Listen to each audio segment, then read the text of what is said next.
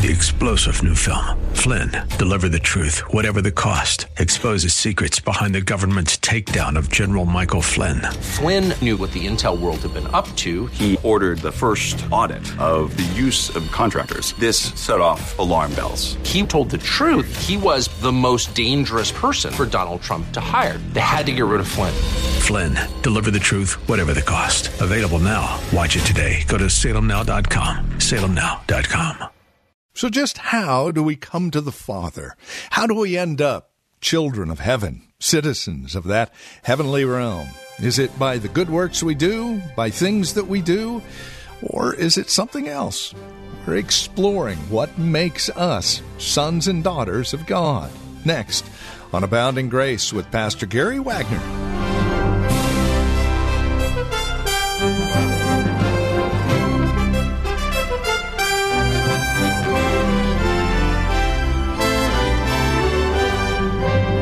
Pull yourself up by your bootstraps. Do the best that you can do. These and many other sayings are sayings that, sadly, most within the church community live by. As we will see in the next couple of days out of Galatians chapter 3 and 4, we are sons and daughters of the Most High, not through what we do, how we act, or how good we might be. Rather, through faith, faith alone. We invite you to join us today. This is Abounding Grace with Pastor Gary Wagner from Reformed Heritage Church in San Jose. Here's Gary now with today's broadcast of Abounding Grace. A preacher is always trying to come up with plainer, clearer, fresher ways of explaining things in the Bible, particularly if those things are of fundamental importance and of eternal significance. He wants to say things that will be remembered, not for his own sake, but so throughout your life, when situations arise that you need the particular truth that is taught in a particular passage being considered, you will remember the point that is made. And that's why I have taken so much time looking at one piece of a chapter Sunday after Sunday. And that's why we have spent so much time studying the third chapter of Galatians, always trying to say it just a little differently so that it will stick a little more firmly into your mind and your conscience. So let's do it once again. The summary of this text that we have been looking at is basically this. God made Abraham a promise. God gave Moses a law.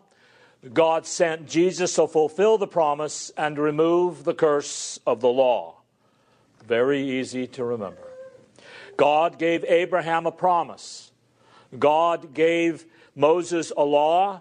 And God sent Jesus to fulfill the promise and to remove the curse of the law. That promise that God gave to Abraham that we call the covenant of grace is a promise of intimate and eternal fellowship between God and his people in the Lord Jesus Christ throughout all eternity.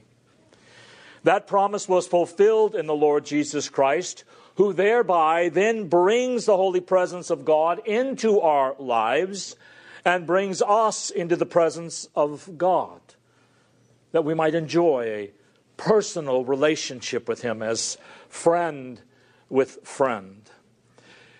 That law that God gave Moses was given so that good friends would know how to live as God's friends in this world. But, of course, we are sinners. We have broken that law. And the law of God has no power to forgive. It can only curse and condemn those who break it. So in the law of God, doing all kinds of right things, there was no hope for us because we couldn't do enough right things. So God sent Jesus into the world to fulfill his promise and to bring those who believe in him into a personal relationship with him, and also to die on a cross to remove the curse of the law. Not to remove the law, but to remove the curse of the law that God had over us because of our rebellion against his law, and to put us into a new position where we want to obey God's law from our hearts, as we depend not upon the flesh, but upon the Holy Spirit. God gave Abraham a promise. God gave Moses his law, and God sent his son, Jesus, to fulfill the promise and to remove the curse of the law.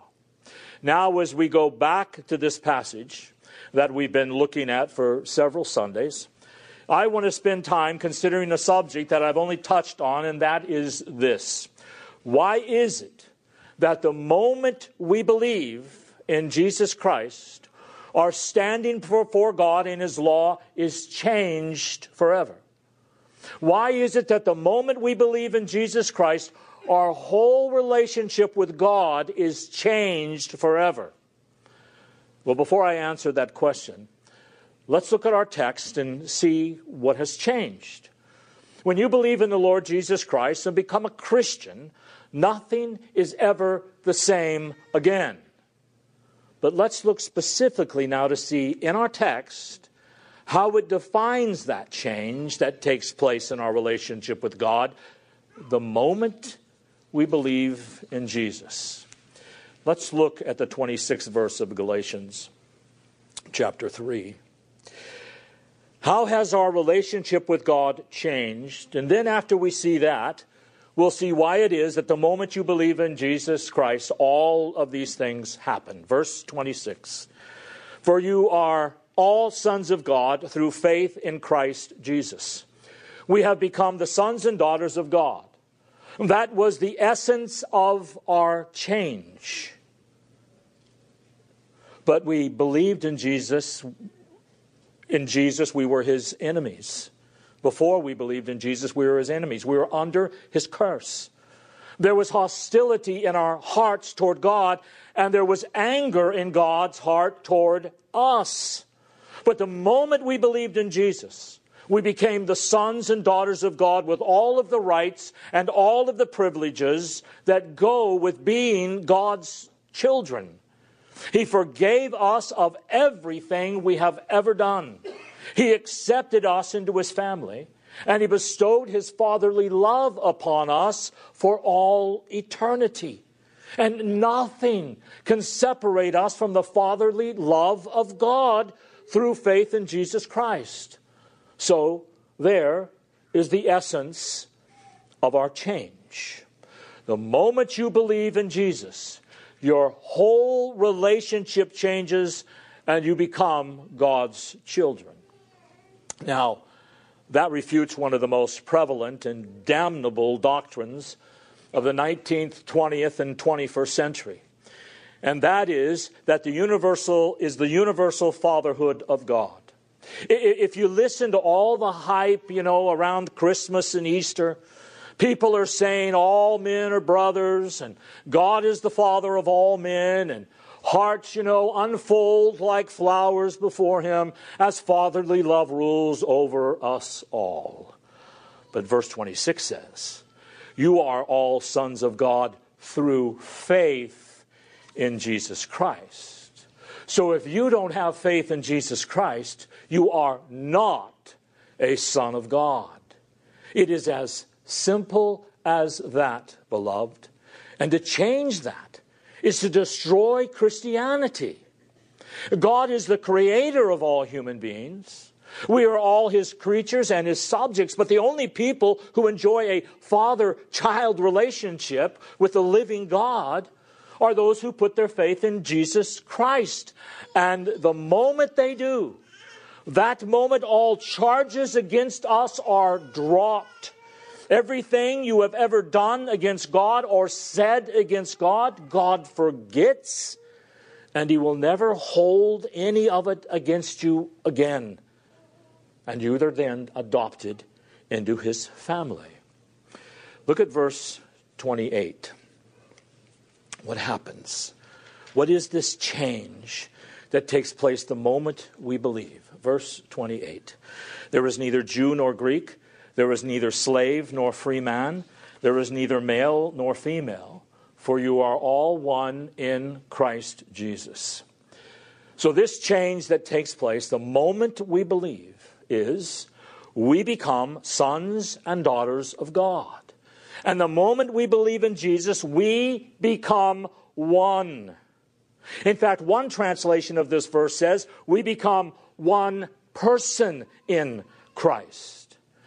And of course, in one way or another, the Bible emphasizes this fact that in the body of Christ, which is comprised of all of those who believe in the Lord Jesus Christ, we not only belong to God as sons and daughters, but we also belong to each other as brothers and sisters.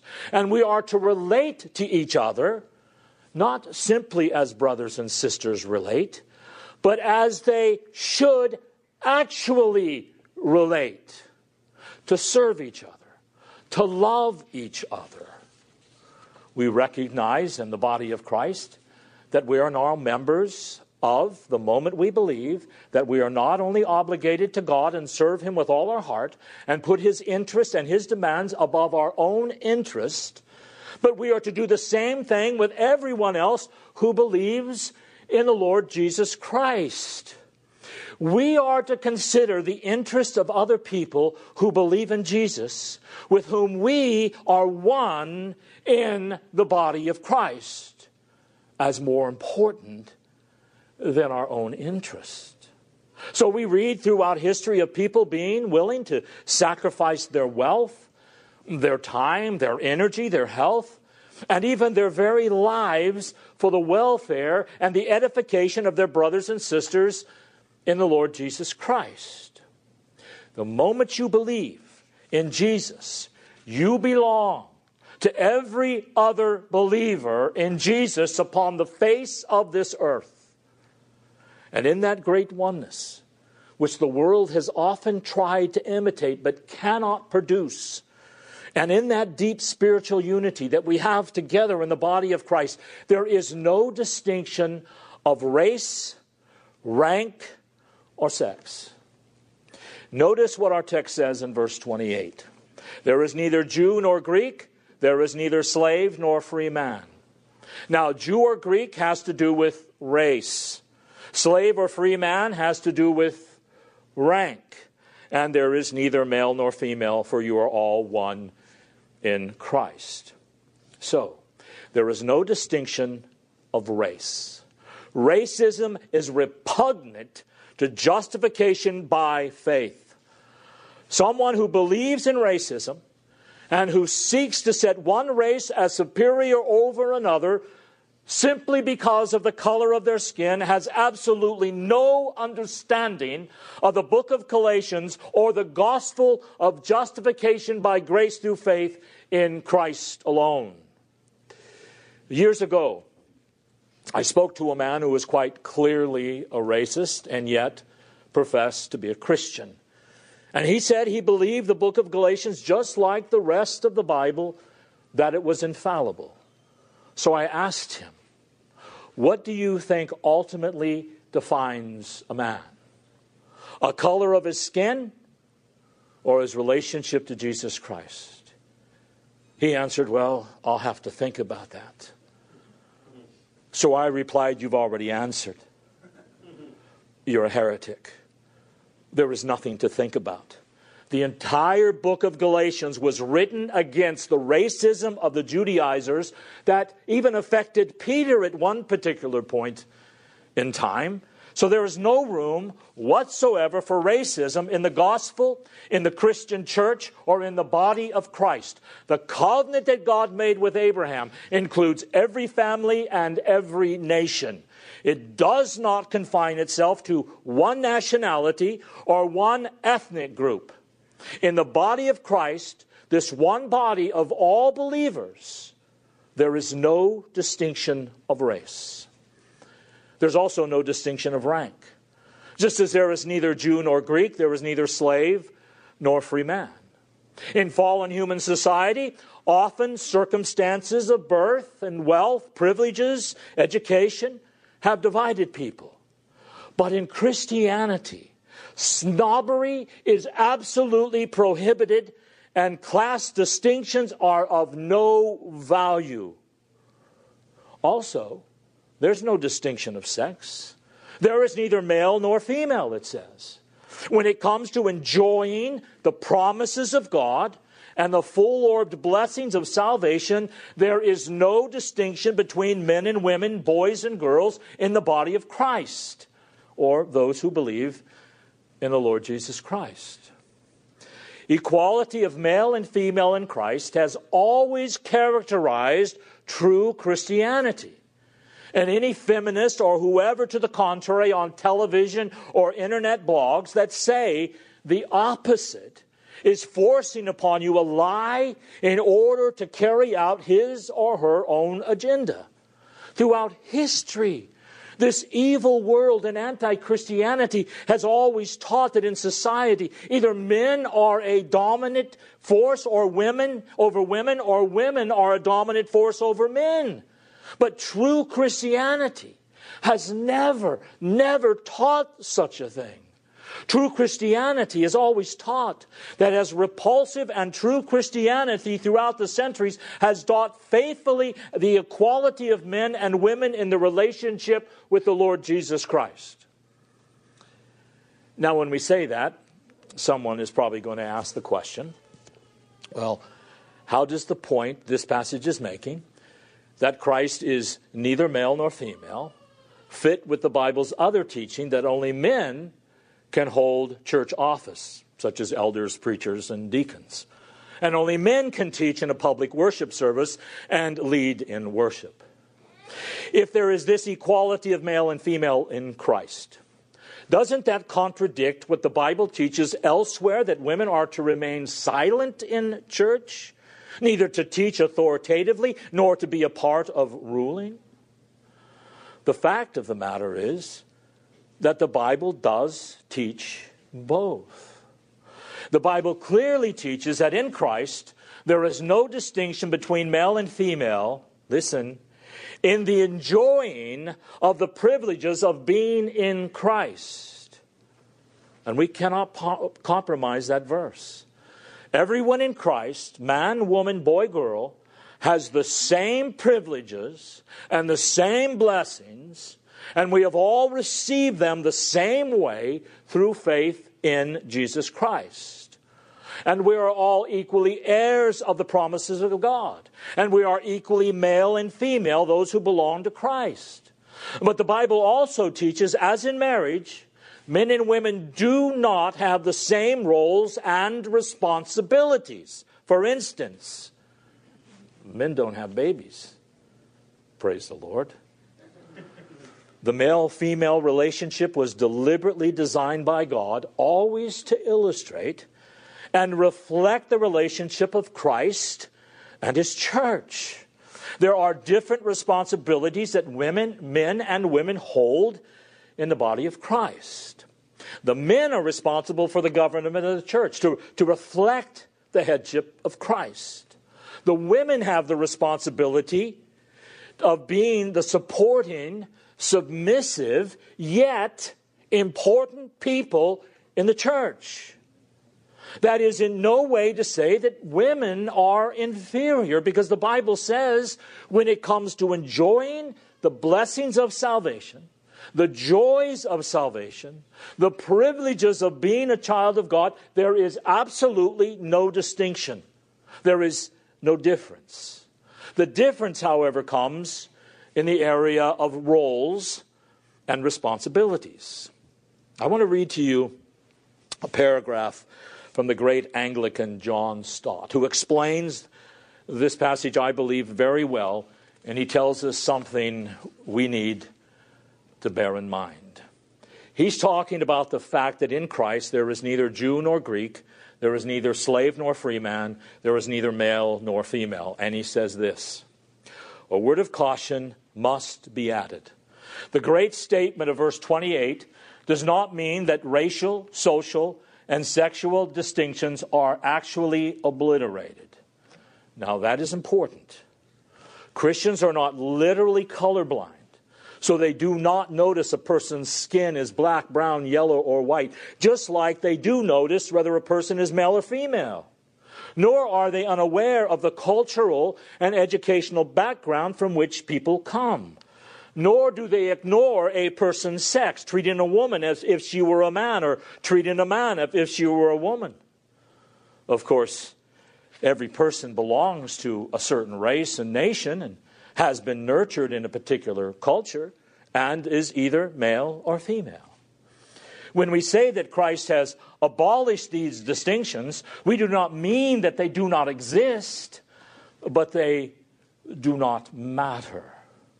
They are still there, but they are no longer barriers to fellowship, and in no way do they determine how many or how few blessings a believer in the Lord Jesus Christ receives from Him. As believers must think and act as one organic body, and not simply as a collection of conservative, independent-minded individuals forced to hang together now and then. Which, by the way, he says, most conservative churches are. Because that's the way conservatives are. Rugged individualists who would rather be by themselves. But they know they've still got to go to church. Start again. We must see as a threat to the welfare of the body of Christ anything that contradicts that oneness in Christ, such as gossip, and extreme individualism, cliques that exclude other people in the church, social or business interests, or non-truths. By the way, there is nothing that destroys the oneness that believers have in the Lord Jesus Christ, like teaching and preaching and believing things that are not true, of doctrines that cannot be found in Scripture. There is nothing that destroys the unity we have in the body of Christ, either as much as lovelessness or the preaching of things that are not true. And we are capable of these attitudes, and they must be repudiated in ourselves, and we must confront them in others. Now, let me ask you 3 questions. Is there anyone you are unconsciously leaving out or overlooking in our congregation? You don't know anything about them, and you probably really don't care, and actually you've never even thought about them. Well, we are all one. We're all believers in the Lord Jesus Christ, regardless of race, rank, or sex. We belong to each other. Is there anything in here that you belong to that you haven't taken the time to get to know, or at least to be friendly with? Here's another question.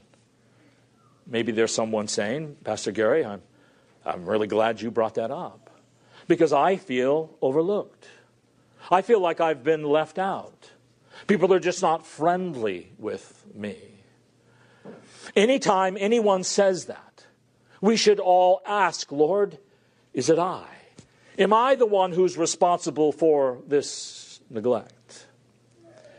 But the person who feels overlooked and neglected, let me ask you a question, and probably a tough question. Do you feel overlooked and neglected because you are more concerned with having people being friendly with you than you being friendly with other people? Are you more concerned with people being your friends than being their friends? Have you sought out people in this congregation that you have tried to get to know, or at least by a smile on your face, say to that person, we belong to one another? And that'll bring us to the end of our time today here on Abounding Grace with our teacher and pastor Gary Wagner from Reformed Heritage Church in San Jose. Thank you for joining us today. It's our hope and prayer that we've been able to encourage you in Christ and stimulate your walk in Him. To address questions, comments, prayer requests, or concerns, please call or write to us. We'd love to talk with you. 408-866-5607 is our phone number, 408-866-5607.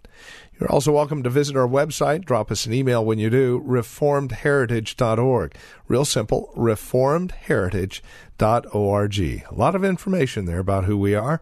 We would invite you again to stop by, reformedheritage.org. Or if you're writing to us, the address is PMB, Post Mailbox 402, and the address is 1484 Pollard Road, Los Gatos, California, 95032. That address can be found on our website, reformedheritage.org, or again, simply call 408-866-5607. Copies of today's program are just $5. Mention today's date and we'll get a CD out to you. And please remember that we are listener-supported, which means when you link arms with us financially, we're able to continue the ministry here on this station.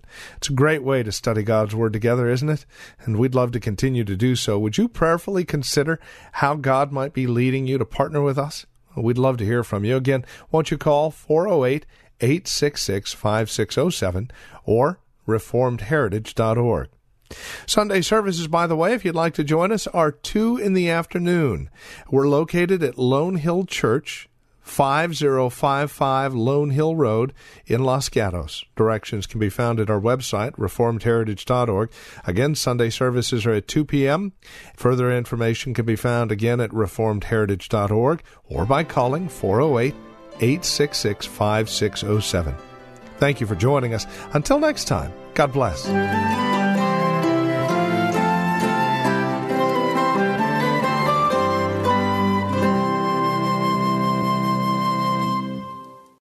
3-star General Michael J. Flynn, head of the Pentagon Intelligence Agency, knew all the government's dirty secrets. He was one of the most respected generals in the military. Flynn knew what the intel world had been up to. He understood its funding. He ordered the first audit of the use of contractors. This set off alarm bells.